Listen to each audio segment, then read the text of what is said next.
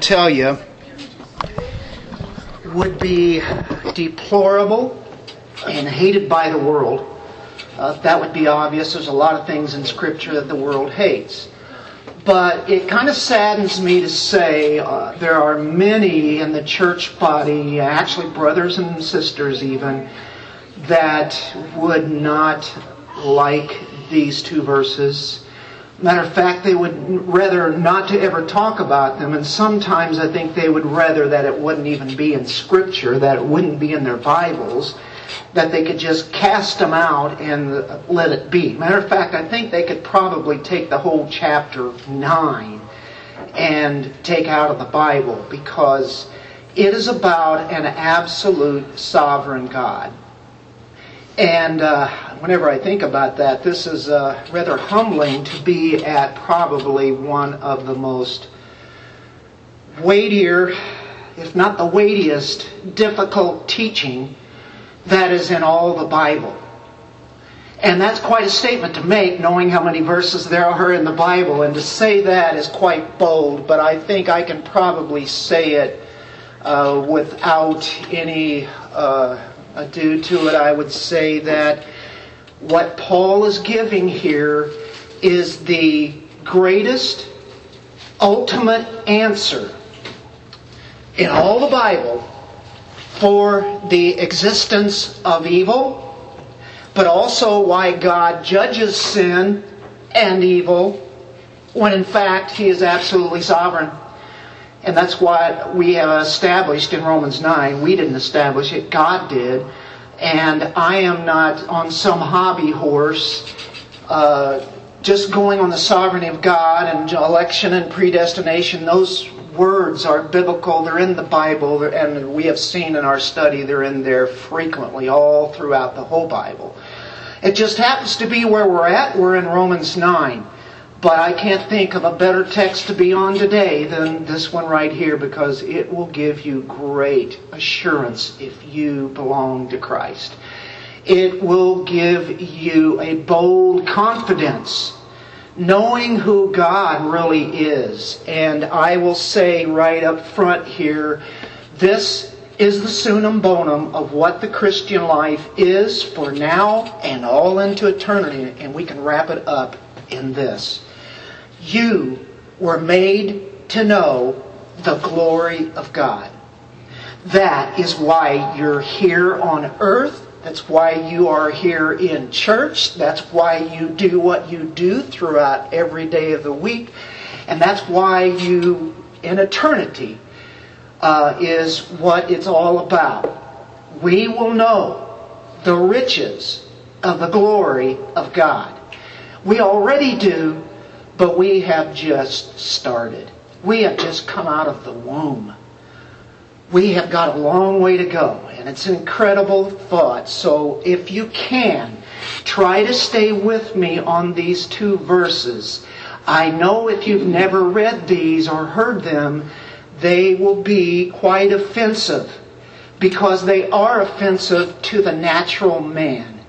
But we are not here to be entertained just by nice thoughts of who God is, or nice thoughts of how the world is and such.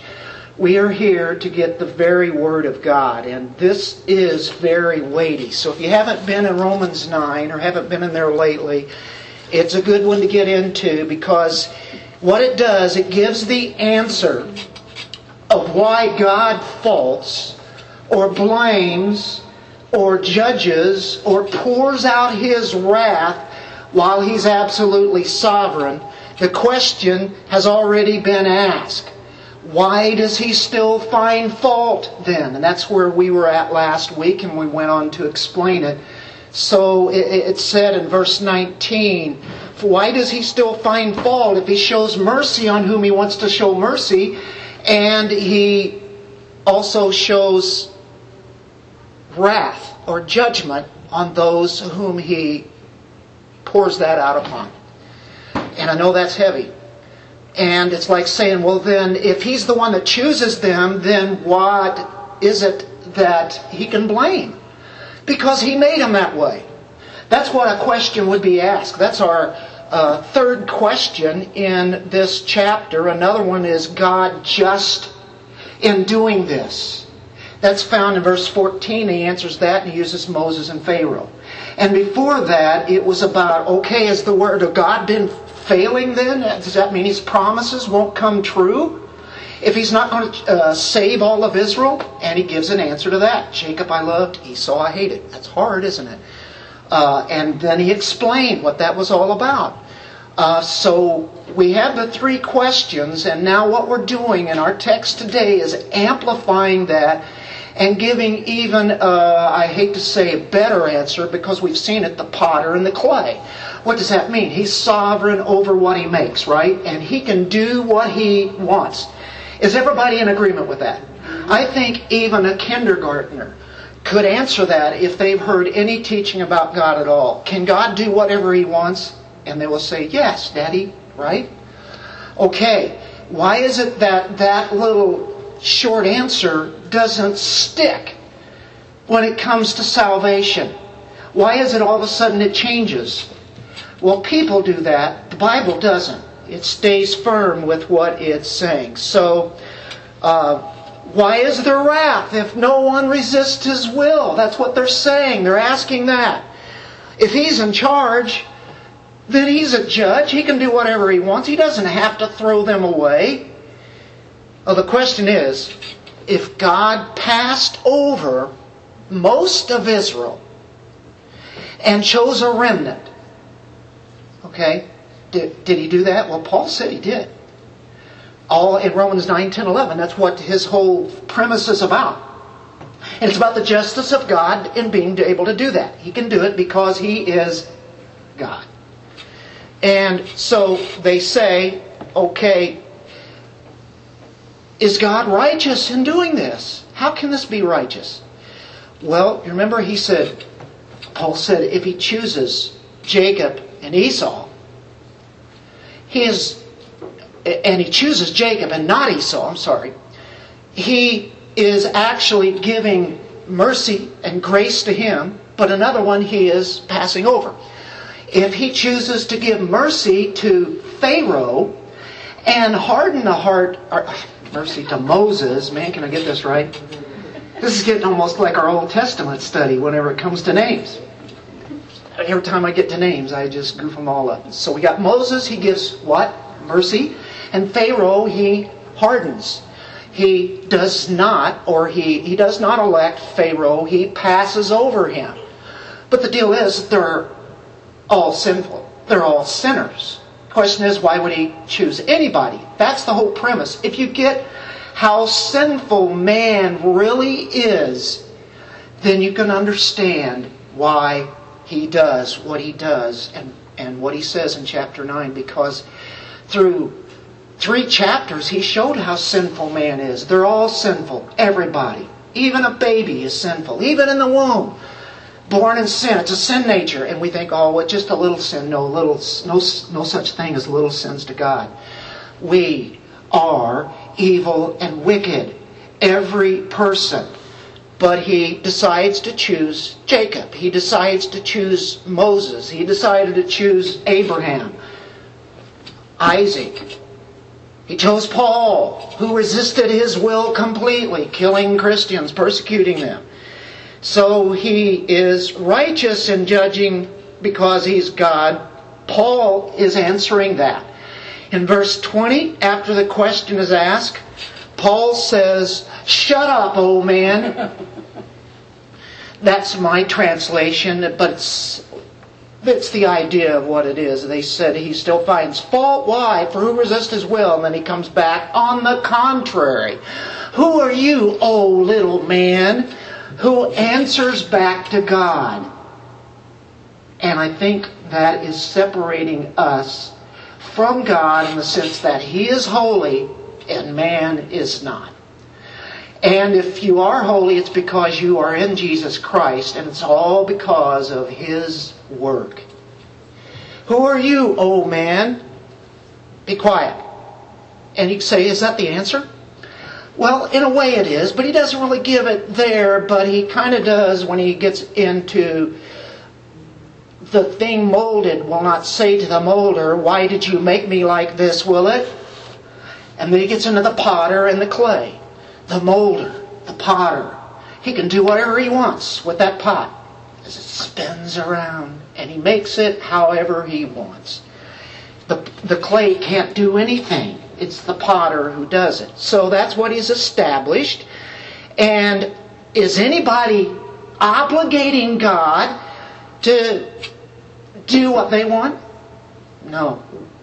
Mankind cannot put an obligation upon God. We must understand how big He is, how great our God is, as we say, and how little man really is. The ultimate answer, or the question of this answer here, of this question that we're getting, we will, I think, see. And I think by the time of the end of our message, we should be able to see it clearly. As much as we can, this side of heaven.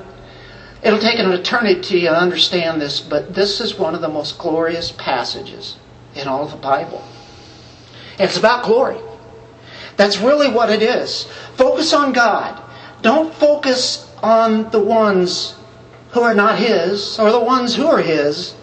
Focus on Him. Whatever way we may not fully understand about the way God works in this world here, one thing is clear. And it's very wonderful, and it's found in verse 23. His ultimate purpose. The ultimate purpose. A lot of people can say, "I don't understand why I'm here for. What is the deal? Why are we still here? Why? What am I to do in this world? What am I all about?" Right? I mean, that's about the most basic question that any person should be asking. If I was an unbeliever, that'd be the first question. What am I here for? I mean, it makes no sense sometimes. Why am I here? I must be an accident. Well, it can't be an accident.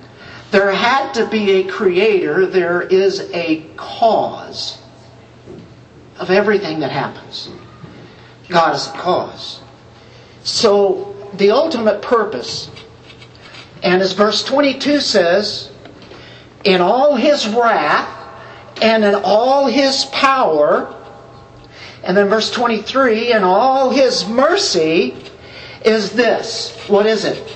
To make known the riches of His glory for vessels of mercy, which He has prepared beforehand for glory. This is what you are. You are a clay pot. You're a vessel. You're a vessel to be used by God. He made you the way that He wanted. A vessel of mercy prepared when? Before the creation of the world. Why? For His glory. To see and savor His glory. That is to know the riches, catch that, of the glory of God. Not just the glory of God, but the riches, everything that's behind that. It'll take an eternity, but it'll grow in leaps and bounds all throughout eternity. And even here today, we go from one level of glory to another level of glory as we discover things about God that we never knew before. And perhaps you're sitting here today saying, "I've never been through Romans 9, and I'm not so sure about it, but if this is really what the Bible is saying, what God is saying, I'm overwhelmed. I have to see God in a much different way." And yes, we need to see Him every day in a bigger way than we've seen Him before. He never changes, but we change. That's good. Open your heart this morning to the very Word of God and to the wonders that we're going to open up in this verse or two. I want you to ponder with me, as I've been pondering all week about this passage. I've pondered it for 40 years, and it gets fresh every day. It's amazing. I want you to know this, and I'm going to repeat it all throughout the message. Folks, listen. We were made to know the riches of the glory of God. That's why you're made. I think that's tremendous, great news. Let's read the text. Let's see what God says. You've heard my words, but that doesn't count if it's not aligning up with what we read here today. Romans 9, verse 22, after he said he's the potter and the clay, and he makes one for honorable use and another for a dishonorable use. What if God, although willing to demonstrate His wrath and to make His power known, endured with much patience vessels of wrath prepared for destruction?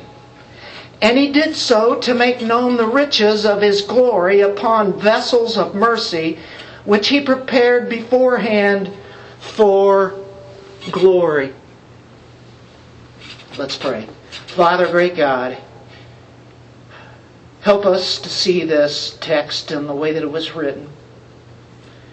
Not in the way that I desire it to be,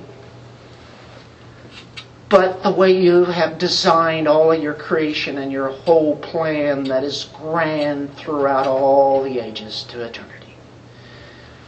Lord, whatever preconceived ideas I have, pray that we take those away and we just get Your pure Word. By looking at Your Word, understanding something so deep that it'll make us wonder, what does this really mean? But at the same time, You mean for us to understand it. So by the Holy Spirit, help us to know this and to know the riches of the glory of God. In Jesus' name, amen.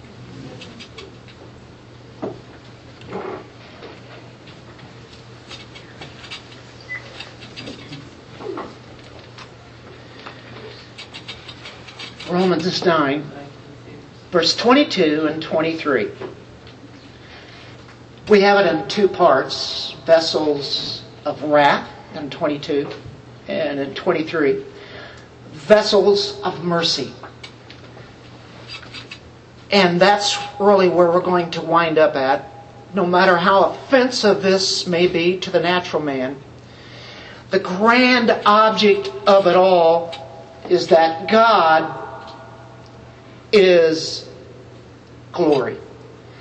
And we were designed to take that in, to know those riches. So he starts off, after talking about the potter and the clay, what if God? We have a little word there, two-letter word, if. This is an open-ended question. It's kind of interesting because kind of goes against the grammar rules. The sentence starts with it's called a dependent clause. So if you are English students, and I don't know if there's anybody here that's English students, and there might be, you know that a dependent clause is really followed up with a major clause. In this case, it doesn't. It kind of stops. It just is left hanging. The first part is, it says, what if God, although willing to demonstrate His wrath and to make His power known, endured with much patience vessels of wrath prepared for destruction? And of course he has the 24, and He did so to make known the riches of His glory upon vessels of mercy, which He prepared beforehand for glory. What if God did this? What if God was really willing to demonstrate His wrath? What if God was willing to do that? We can pretty well fill in the blank here. You read the verse and you follow it up with a completion. We need a completion there since the sentence just kind of breaks off. And you'll see the word willing. If God, although willing, or wills, or maybe even better for your understanding, willing is good. It could be desires. God desires. If God desired, okay, and with that thought it might help us. What if God desired to show His what? Wrath. That's a key word. Or you have power. That's another key word, right? Now mercy is going to be another one when we get to the next verse. Wrath, power, mercy, what if God desires to show His wrath and power? And you can say, okay, what if? Then you would say, well then, and complete that out, right? That's why I say the sentence breaks off there. You have this dependent clause, and there's not anything there that's the major clause saying, okay, then, what if, then? And we'll get to that, his wrath and power, right? What he's saying, what is the if then, or what then? Well, if that be the case, there can be no objection. There is no legitimate objection to this that can be raised, of the statement that's just been made. The potter and the clay, and then he comes in. What if God wants to show off His wrath? I know that's heavy, isn't it? God wants to show His wrath. Why would He want to do that? And that's what we're going to get to today. So hang on with it. Why would God want to show His wrath? Sounds bad. Sounds like He's unloving. He's not unloving at all, but what if God did that, right? What right do I have, or you have, or anybody else has, to object to that? What if God, okay, I cannot ask that question. Does God have a right to display His wrath? Does He? Does God have a right to display His power? Well, I will tell you, just think about the whole Bible. Has He displayed His wrath and power throughout the Old Testament? Whenever He told Adam and Eve not to eat from the tree of life, He was saying that they would die. Well, they disobeyed Him. Adam disobeyed deliberately, and God brought upon sin. And so ever since then, the world has never been the same like it was in the garden. And what you have is, it's over and over. That right there is what it did to... He judged Adam and Eve. They did die. Many, many years later, but they died. Look what happened to the world. Look at the earth. Look all throughout history, let's say through the Old Testament. What about the prophets? Who for years and years, hundreds of years, God tells them what will happen if they don't obey. And they are terribly sinful. How about Noah and the flood? Noah and his family got into the ark. Nobody else did. There was judgment made. Did God's judgment, was it put on display? Yeah. His wrath was put on display right there, wasn't it? You can't deny that. Although I think the world would like to. And so therefore they say, oh, there's no such thing as a Noah and ark. Are you kidding me? Then you move all through the prophets. They do the same thing. You look in the New Testament. Look in the last book of the Bible, Revelation. You get judgment from 6 through 19. Those particular chapters are showing how God is unleashing His wrath. This is to come. And then to tie it all off, you have Christ coming back to earth, defeating all the armies of the world. In complete victory, He destroys them. There's the great white throne judgment. So we have seen it. We will see it. It continues on today, but at the same time, I will tell you, He is very patient. You can say, why does He let all this go on and what's happening in our world today? Why is He letting that happen? Because He's patient. Where do you get that at? In our text today. He's very patient with them. Very patient. God is patience. What does He give to the Christians? Love, joy, peace, patience. You say, man, I don't show that fruit off very good. I know. Sometimes we blow it, don't we? But if you are of the Holy Spirit, you have that. Just use it. Use that fruit. Bear it. Well, what do we have here? God has a right to display His holy justice, doesn't He? He's done it. God has a right to put His glory on display. You can say, you mean His justice is part of His glory? Yes. Is justice a part of God? Absolutely. Tremendously a part of God. It's an amazing thing. God's glory is put on display because that if you take His justice and His judgment, that is as much as an element of all the other characteristics of God. And everybody likes to talk about the love of God. Is that His nature? Absolutely. Does He put it on display? Yes, all the time. We are objects of His grace and mercy and His love, aren't we? We are trophies of God, of His grace. You know, it's interesting that God was willing. God is willing to do this because He's done it. What if God, although willing to demonstrate His wrath, He's willing, He desires it, He wants to, He wishes it, He strongly wants to do it, and will God always do His will? Yes, He will. He greatly desires to do this. That's the idea. What if God, although willing to demonstrate His wrath, He greatly desires to do it. Hang on with that though. God wants to show His wrath. And I know I am really going out on a limb here, just stopping with that, because I know some of you, your heads are spinning and you're going, I can't believe I'm in this church and I'm hearing this. We're just reading what God said. I didn't write this, right? I'm just trying to make it a little clearer to us and we can all be in agreement with it. God wants to show His wrath. Well, why is that? Because He wants to reveal Himself. He wants to show that He is a just God. It's a theological answer that we have. He wants to manifest His wrath, His judgment. He wants to manifest His holy anger. He wants to put on display His vengeance.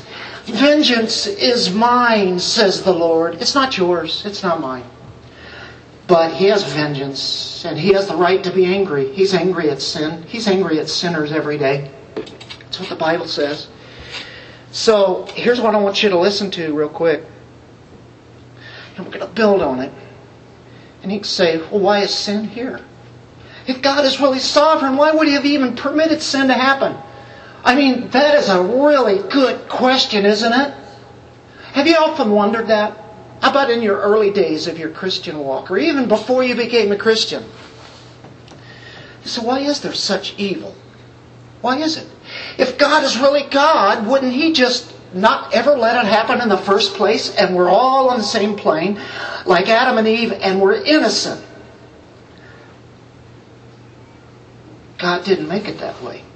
There's sin. Are you saying that sin just slipped in then? And He didn't know it? He goes, oh my, wow, what am I going to do now? Either we have a God who has controlled this, and by the way, God is in no way connected with sin. He never makes anybody sin. He never tempts them to sin. We can never blame God and say, well, God made me do it. Actually, Adam did that, and how many of us have maybe done it somewhere along the line? Adam said, the woman made me do it. But God gave the woman to Adam. And if God knew that, He wouldn't have given the woman to Adam, right? Because she made me sin. Well, that's not true. He disobeyed God. He knew what the word was. Okay, so He manifests His judgment, His anger, His vengeance, His justice, because He wants to show His glory. So you can say, what about the sin then thing? Or what is that? What's it all about? Why is it here? Well, I will tell you, the entrance of sin is necessary. That is hard for a human to say. And it's offensive not only to the unbelieving world, it's offensive to many Christians, and I would say probably the biggest percentage of them. It shouldn't be offensive, but it is. It's necessary so that God could manifest His wrath, His judgment, His anger, His justice. And all of those are every bit of His character as love, mercy, grace, kindness, forgiveness. Think of all of those. Can you put justice to be equal with love? Yeah, you do, because you look at the cross and you get the perfect balance. Justice and mercy met at the cross. Christ. Those attributes had to be done. If He didn't have that, then sin wouldn't have been taken care of. And you still say, well, why is it here? We already answered it. Because God is able to manifest His wrath. You see, if you don't have wrath, you don't have justice, then you'll never know those. You would only know God and love. And even at that, I don't think love would be. And today we're going to get into this. And we're going to invite somebody from the 1700s in here today to tell us and explain to us a little bit further why there is sin and why He has this kind of justice to be done on those vessels. So we'll get to that. We'll build on it. But have you gotten the idea a little bit? Here we go. What if God, although willing to demonstrate His wrath, to make His power known, let's use that. God wants to make His power known. This is the word dunamis, or what? Dynamite.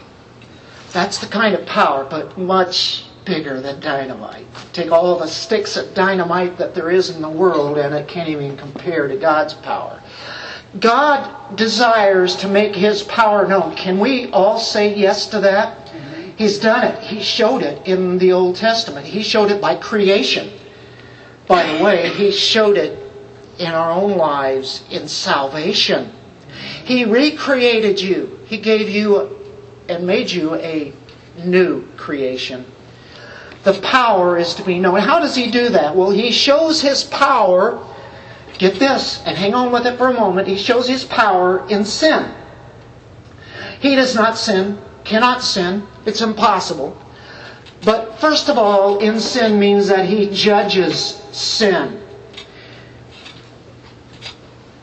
If you look at what we've just talked about in the Old Testament, the fiery judgments of God that's made there and on all the nations. And then Israel, He made it at the flood. And we see all of that and then all the curses. And then you look in the Revelation and then Christ coming back and establishing His eternal and glorious kingdom. God wishes, desires, is willing to show His power. Is there any question with that? You can say, I have to agree with that because it says it. Okay, that's all we need. But let's go on. Let's move on this. We see His power no greater way than whenever He conquers sin and judgment. And then on the other side, in salvation, right? Wow, what a way to show power. Now, this word power that's here in our verse 22, He wants to make His power known, right? If you go back to verse 17, He's using Moses, and He's saying He has mercy on him. Matter of fact, verse 16 is the big stinger to everybody. Oh, they resist this passage, but it's here. So then it does not depend on the man who wills. It's not the free will of man or the man who runs, but on God who has mercy. And then He says, for the Scripture says to Pharaoh, for this very purpose I raised you up, to demonstrate My power in you, and that My name might be proclaimed throughout the whole earth. That's why God did it. There's certain people that God raises up to be leaders. Any leader that's ever been here, the only reason they got that was God gave it to them. You can say, all those evil rulers, God gave them that position. Otherwise, if He didn't want them to be there, would He have the power to say, no, not you? Absolutely has the power to do that, doesn't He? You say, why would He give such evil rulers? Well, most of rulers in all the world throughout history, if you really look at history, you'll find how evil they are. They're all sinners. Some of them are believers, but it's very, very rare, isn't it? Very rare. But we have governments and leaders mainly for protection of us. That's the main reason. That's what Romans 14 talks about. Romans 13. But going back to our text before I lose it here, verse 17 is focusing on the power of God, isn't it? I demonstrated my power in you. I brought you up. And so, I know Pharaoh thought he did it on his own. I know all rulers think that they did it, how great they are. And that's the problem. They're very prideful, aren't they? There are some that are humbled, but it's extremely rare. But he raises them all up, good or bad or indifferent, brings them all up. Every king that Israel had, same thing there. It was all God did it, and even the nations. So knowing that, and it says that in Acts, He's the one who makes the boundaries. He's the one who is controlling. He's the one that will give these leaders there. So He did it to him. And He demonstrated His power through Pharaoh, who was the Egyptian Empire at that time was the country, the nation, the empire of the world. And He gave him in that high position.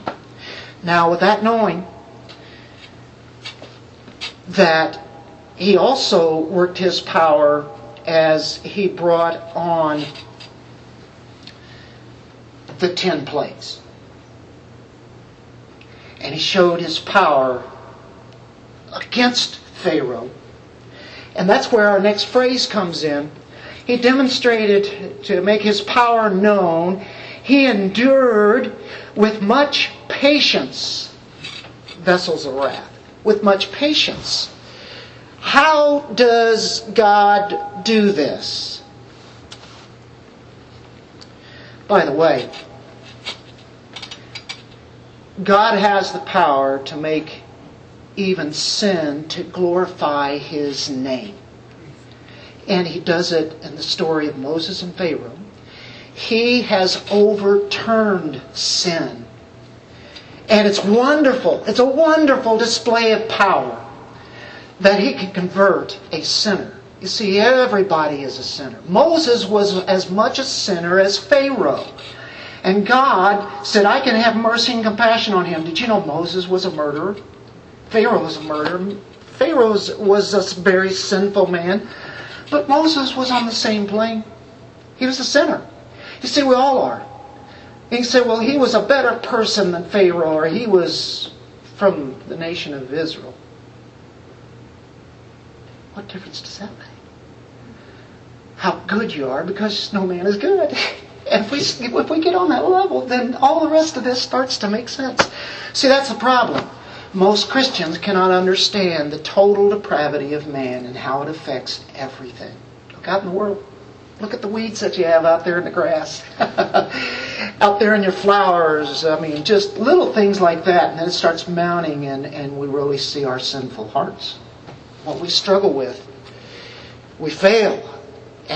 Abraham, where did he come from? Paganism. He was worshiping idols, idolatry. Also Paul, what was his desire? Persecute Christians. So on his way to Damascus, God in His power stopped him, knocked him off his horse, blinded him. Was that the will of Paul? No way. Paul became saved because God chose him. Moses became saved because God chose him.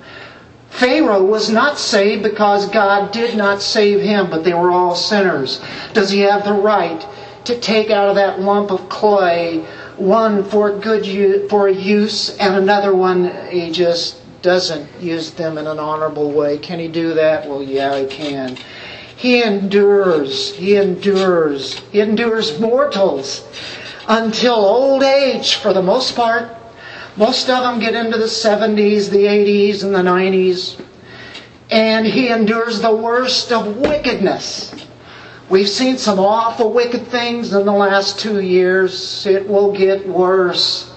We will see things we can't believe. We're already seeing those, aren't we? And we'll see it more and more. And you say, God, what are you doing? Won't you display your power and your wrath right now? And He says, I'm patient. I'm patient. He's glorifying His patience right now. Do you know that? He's a God of patience. I'm so glad He is. He sure was patient with me, and He still is. He just ought to knock me off my horse. I don't have a horse. Just knock me to the ground and just lay there and this kind of melt into the dust and lower than the dust, and then that's it. But no, He has patience with everybody. Some that He saves, some He doesn't, but He endures this. And eventually He brings it forth in His condemnation. And He will be glorified when He condemns all the people who hate Him. And He will be glorified in that. Did you know He's glorified in His wrath? He is glorified in His power, and I know that's hard to swallow. That's what the Bible says, not just in Romans 9, but all through. Have we missed that part of God? This is why we have. What would happen if we didn't have the wrath of God? What if we had universalism, where everybody goes to heaven? You know, if it was our will to make this, that's what we would have done, and never would there have been sin, and we all are in heaven for eternity. Everything is perfect. Well, that's human thinking. God's thinking is much higher than ours. And it's certainly showing it in this text, isn't it? Well, let's move on. Long suffering there, a lot of times. Did you know the Pharaoh? Here's the example. The Pharaoh received 10 plagues. All of Egypt did. 10 plagues. You know, only one would have done the trick. 2, 3. No, God shows His patience on this vessel of wrath, prepared beforehand for glory. No. Prepared beforehand for what? Destruction. But God gets glory in that. Hang on with it.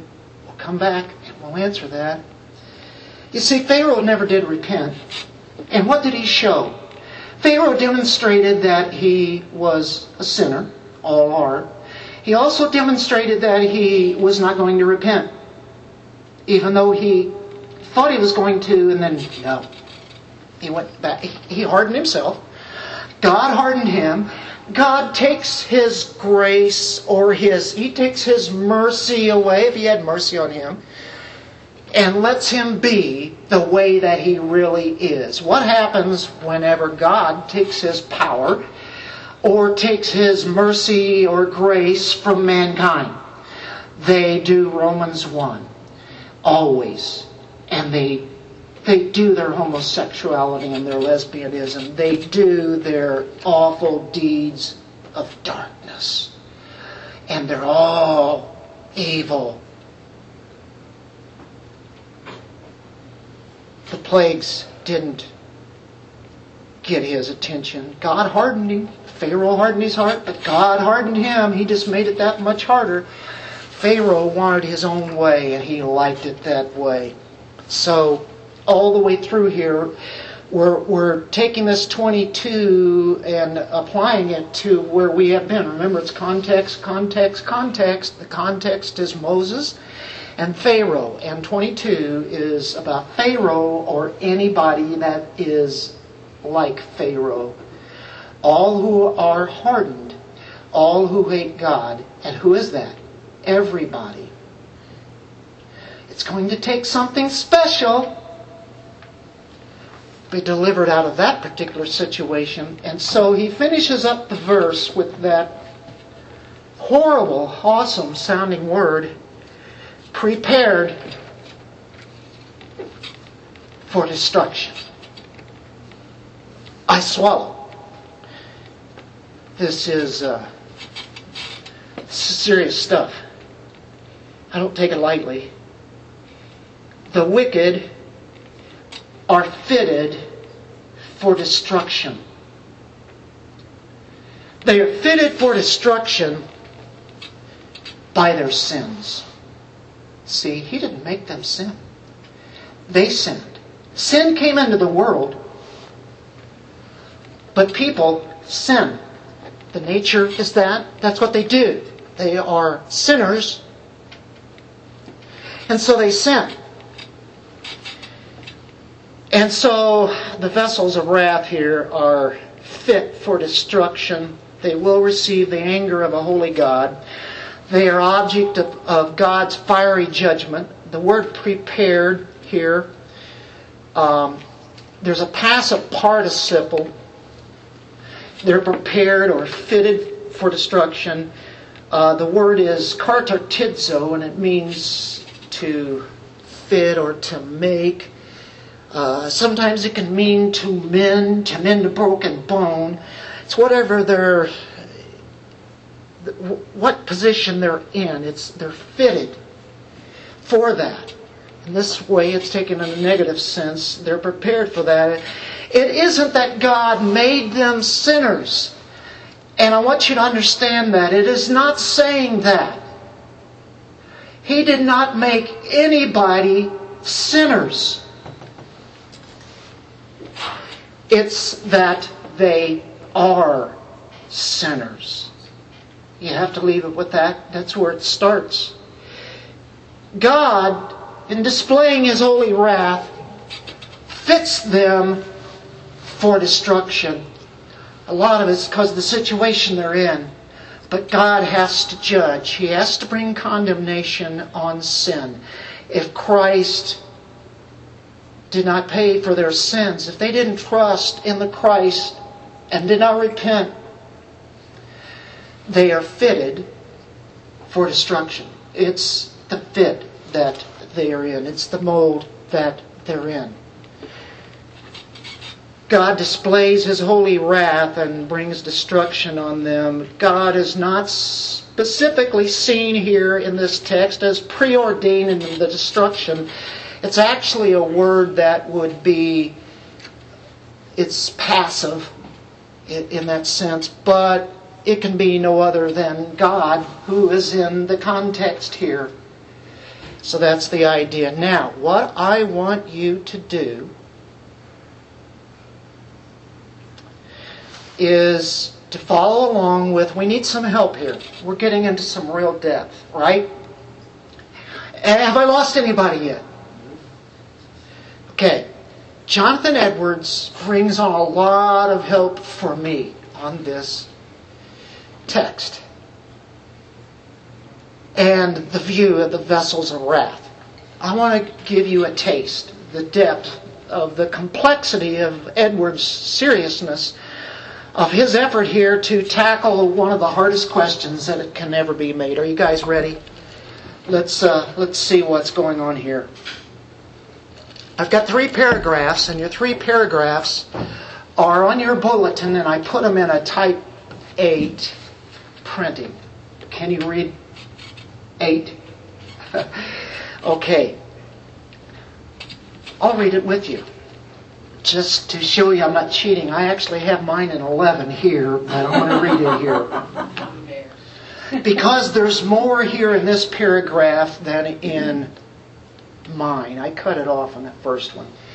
Okay, I want you to go with what we have said. I want you to think and think hard. You say, Jonathan Edwards, I can't think that hard. Yes, you can.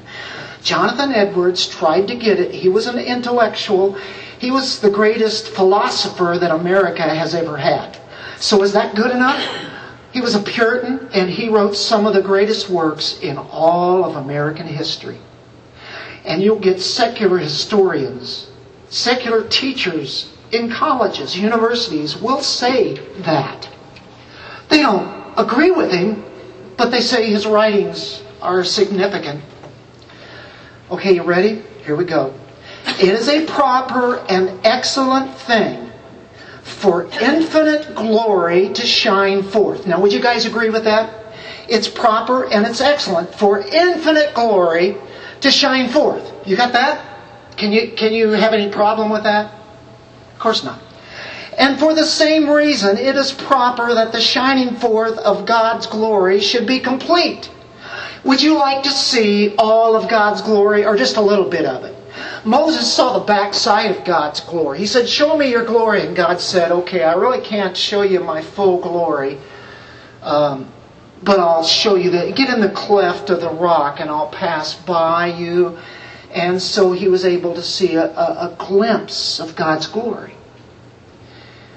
And Moses saw enough there, but don't you think, oh, I wish I could see it all. If we went to heaven and you found out all you're seeing is the same glory that you see in Scripture, are you going to be disappointed? Yes. By the way, if you see a little bit of His mercy now, and you're seeing more and more, and mercies are new every day, right? But He's not done with His mercy yet. You see, He's not done with His grace. See, there's a future grace that is left in the heavens for us. That's our inheritance. Do you want to see it all? Amen. And it's going to take eternity to see it because you can't handle it all. And as you'll get more and more and more, and you'll never get bored. Not one moment will you ever be bored because we won't even go to sleep there. We will constantly see His glory and He'll just keep revealing more. Now, with that, do you want complete glory of God? Well, here's what it is. That is that all parts of the glory should shine forth. Or do you just want some and not all of it? That every beauty should be proportionally effulgent or radiant.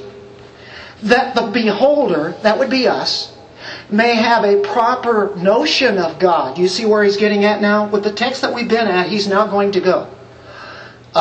You want to be able to see everything, right? Don't you want to have a proper notion of God? Is Edwards that hard so far? Okay, here we go. Guys, you're getting deep theology today from God's Word. And from somebody here that can really teach the church.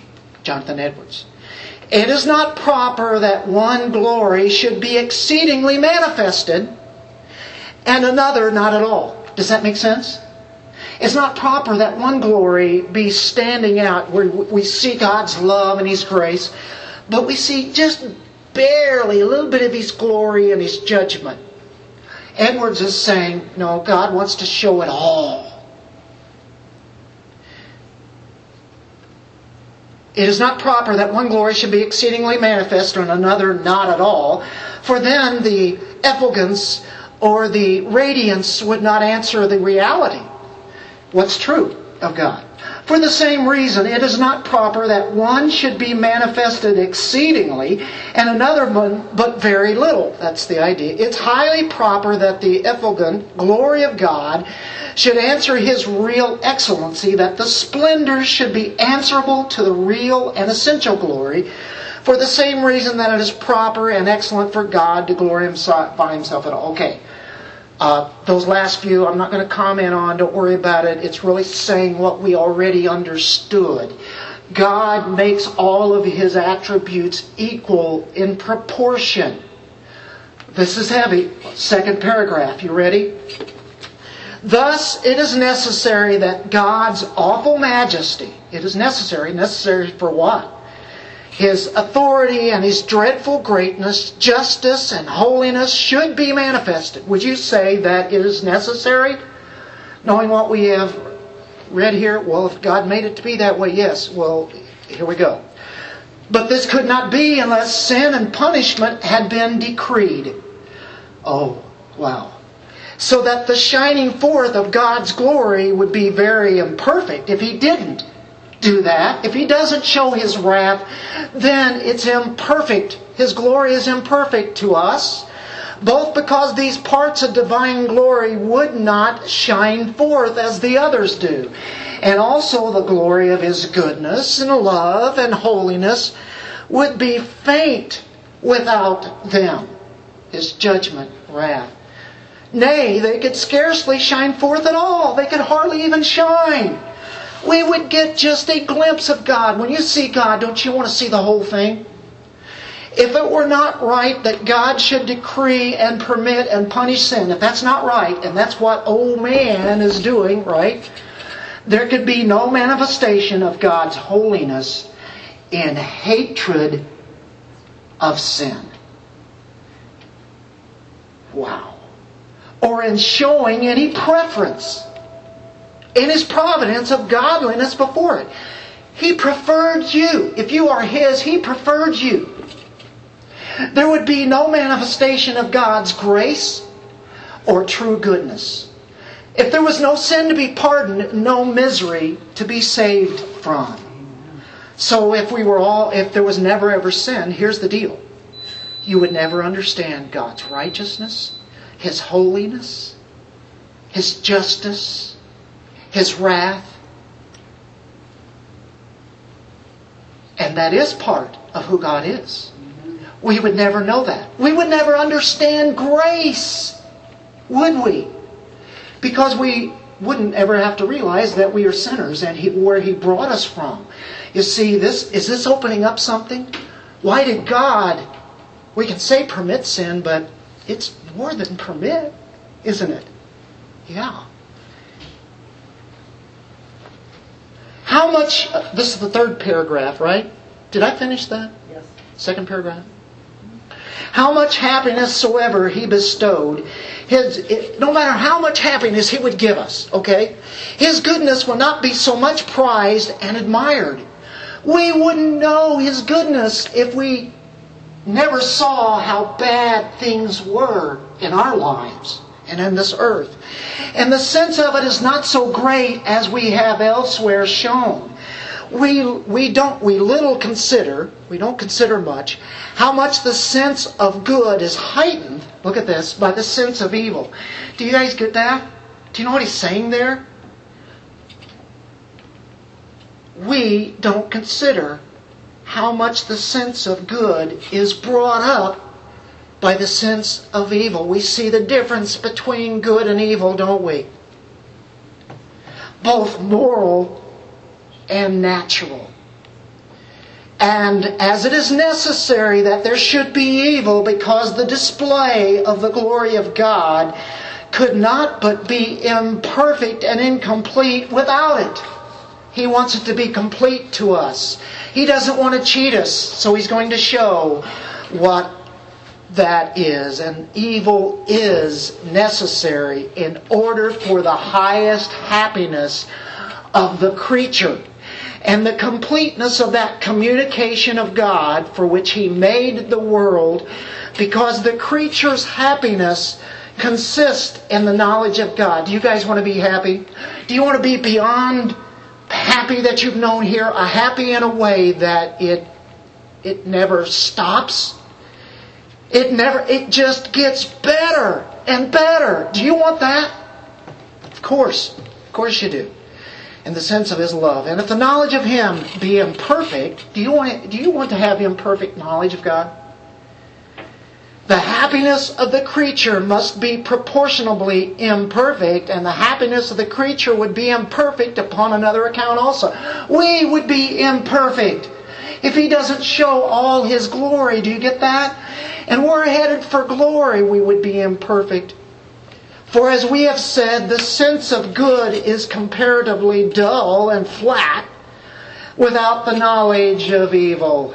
And so therefore God is in control. It wasn't that it just happened by accident and God said, oh, a mistake, I missed that. Well, God, you're not God then.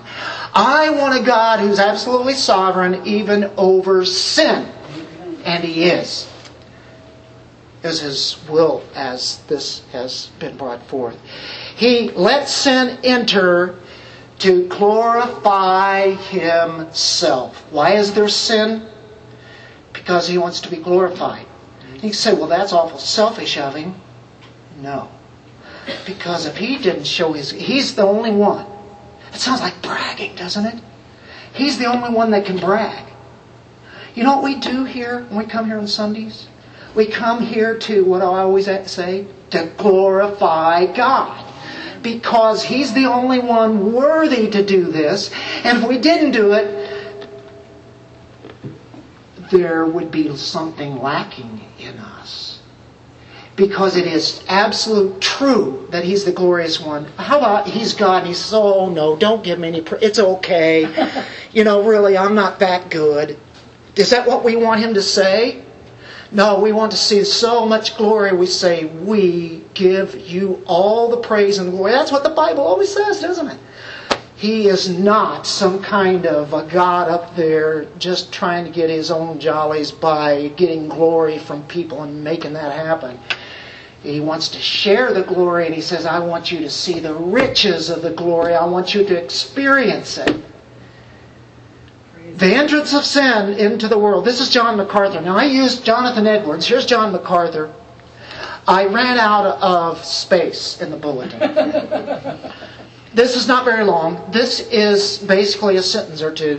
The entrance of sin into the world was necessary so that God could manifest His wrath and His judgment and His holy anger and His vengeance and His justice, because that is as much an element of God's nature as any other thing in His nature. That sounds like Edwards, 300 years removed. People say this: why did God allow sin? God allowed sin in order that He might display His holy wrath. If there's no sin, there is no wrath. If there is no wrath, there's no revelation of the very fullness of the glory of God. That's what Jonathan Edwards was simply saying. That is what verses 22 and 23 are saying. I know you won't hear this much of any other churches today. If I got an opportunity to go into a church and to preach a text, you know what I would love to preach on? This right here. Because it's the ultimate will of God. As we go into verse 23 now, here is what it's really all about. You say, well, you mean it's the purpose of God to damn and condemn people, right? No, we're not saying that. Now, He's willing to do that. He desires to do that because He's not going to let sinners in heaven. He's going to let sinners who've been redeemed, who believe in Him, trust in Him, who've thrown their whole selves on Him, that He allows to come in to His heaven. Now, we are getting near the end, but this is the best part, folks, and this is really where I want to get to. It's to make known the riches of His glory. That is what all of this is about. Even what He did in verse 22 that we just spoke about for the last 50 minutes. Now here's verse 23. You know what it starts off with? In here, my version says, and He did so to make known the riches of His glory upon the vessels of mercy. I like to think of it this way. I think of His voice that had it this way. In order that,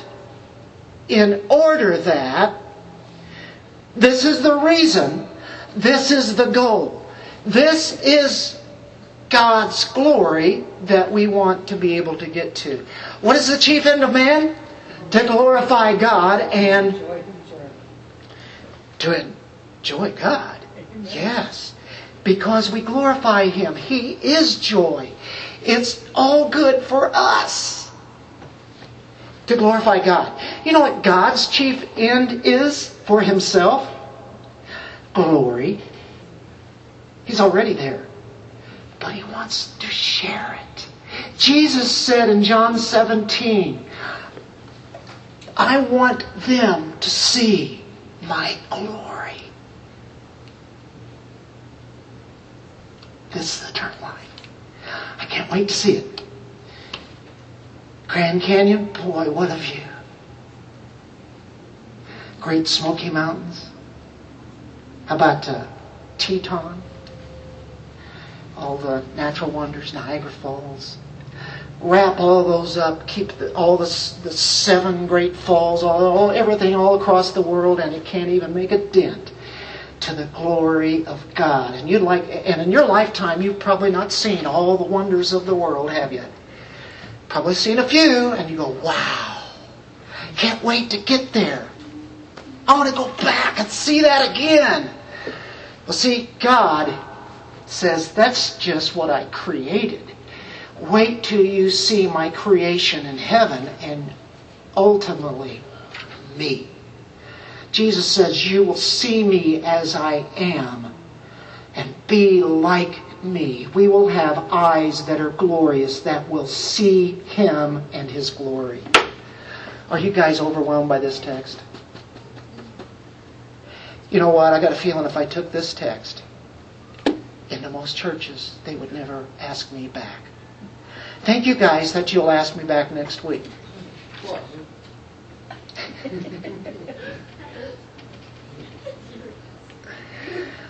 We are vessels of mercy, folks.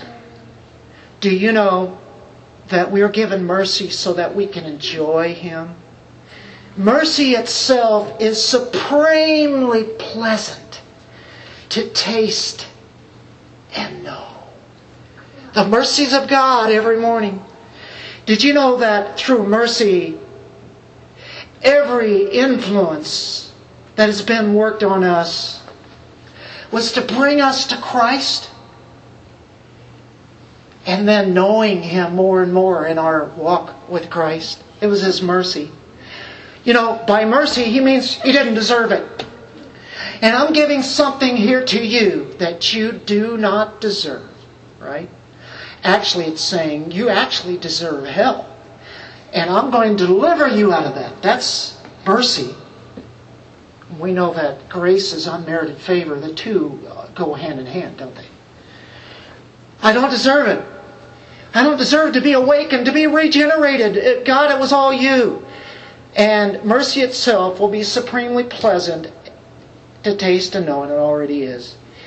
Okay, we are vessels of mercy.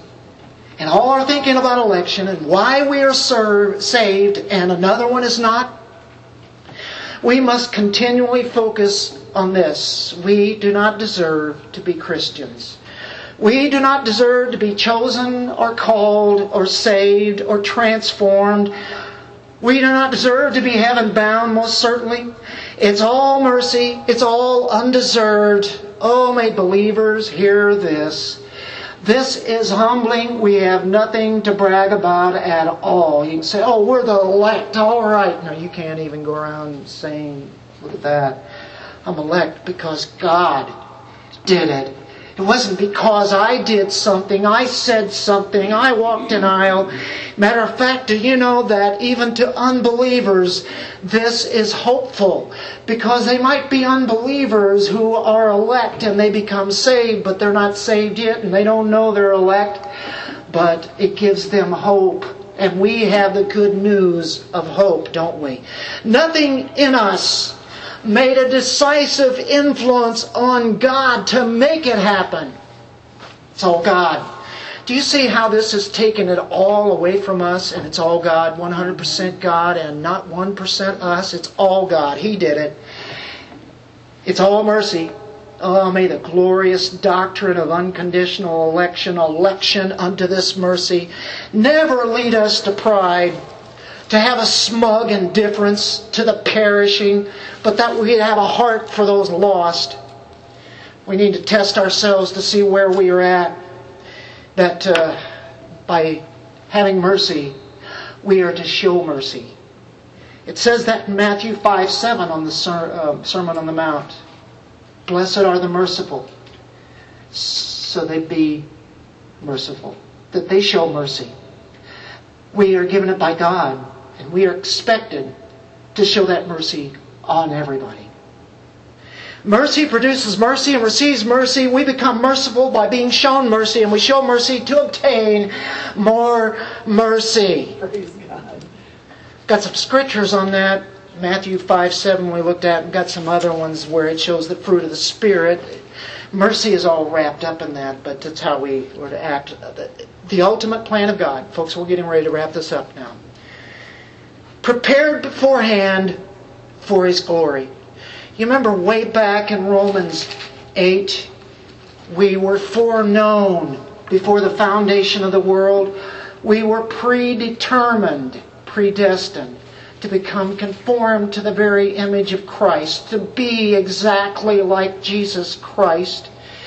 And so we still have to think about this mercy. The elect by nature were sinners. Mercy is magnified. We were on the same plane as every other sinner. Men had no more claim upon God than did angels for mercy. You know, there's no saving angels. They were the elect angels and the ones who were not.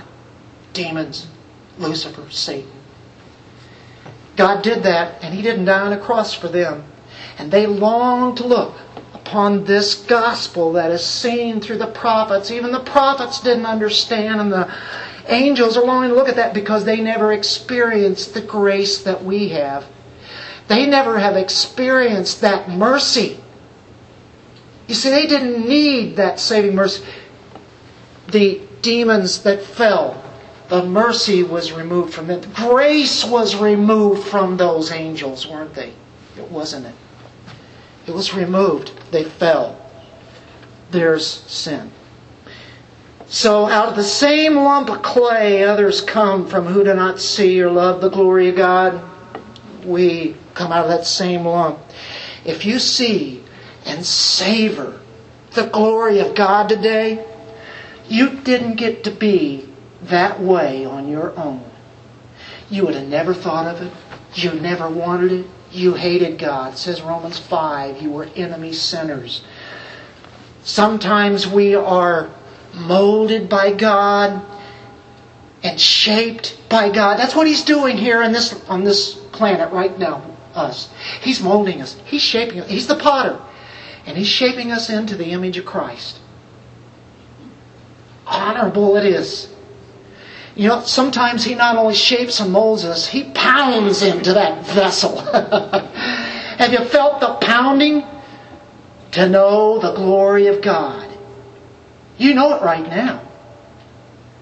This word prepared beforehand simply underlines and emphasizes that our ability to see and savor the very glory of God is all because of His mercy. His purpose is to be known as glorious. He's to be treasured as glorious. We should treasure Him as the glorious one. To treasure the glory of God. To enjoy the glory of God. We will. Like we've never before. Paul said these riches are unimaginable. And I have to take you to the scripture real quick. 1 Corinthians 2:9. It's to the right of Romans a little bit further. 1 Corinthians 2:9. It's the next book over. Are you ready? This is great. He's talking about wisdom. He's talking about God's wisdom.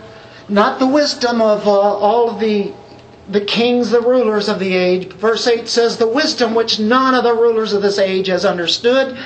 For if they had understood it, they would not have crucified the Lord of glory. But just as it is written, are you ready? Here it is. Things which eye has not seen and ear has not heard, in which have not entered the heart of man, all that God has prepared for those who love Him. He's already giving it to us, and He's preparing us for the completion of it. Ultimately, this is the greatest. Do you feel a passion? Do you pursue Him? If you're not pursuing Him now, I'm asking, why not? Wouldn't it be foolish to turn down the greatest offer of glory to ever turn that down? Pursue Him. The word for wealth or riches, or here it's saying in our Romans passage, the riches of His glory. You know what? The riches are unimaginable, as it said in that 1 Corinthians 2:9. If you were to look at Ephesians, that was 2:9. Ephesians 2:7. He says those riches there are immeasurable. You might be turning there, and go ahead. Just read that. In the coming ages, He will show the immeasurable riches of His grace and kindness toward us in Christ Jesus. Are you willing to give up yourself now to what He's offering for the future? He says, repent, come to Christ, believe in Him. You know what? Because the riches of His glory will be infinite. You know what? It'll take ages for us to know. It'll take eternal ages to know these words fully. To know more fully the knowledge of the riches of the glory of God. And therefore so will our joy. His mercies will be new every morning. There will not be one boring day in heaven. Not one day without fresh, awe-inspiring discovery. It's what life is about. It's discovering things where you've never been, things you've never done, things you've never seen. we have eternity for that, and to see God in all of His radiant glory. The thrill of new glories every moment. You can say, how can I take that? It sounds like too much. When you have a glorified body, it just wants more. It'll just keep taking it all in. Isn't that wonderful? Isn't that precious? What's God's great purpose? To make known the riches of His glory upon vessels of mercy, which He prepared beforehand for glory. Vessels of mercy, you were prepared for this. For the riches of God's glory, to glorify Him in the most ultimate way. This, folks, is what the Bible is about. It's about what everything is about. It's about who God is, and everything in your life is about this one thing. I've got it on your title there. Supreme purpose of God. Vessels prepared for the riches of God's glory. You were made to know the glory of God. Let's pray. Great God, I don't know how to say enough thanks. It's beyond my understanding of what You have given us here today, but I know it's true. We've just touched on it, and there's many areas that we can't even go. You don't even intend us to know right now we can't, because we don't have glorified bodies. We'll never understand with this body. And so therefore we look to that day that You take us out of these bodies and bring us to You. In the meantime, You've given us great promises, and it's already happening now. You said from one level of glory to another level of glory. I hope, Lord, that everybody here has gone to another level of understanding Your glory just in this last hour, this last 2 hours that we praised You. Thank You, Lord. You are certainly glorious. Amen.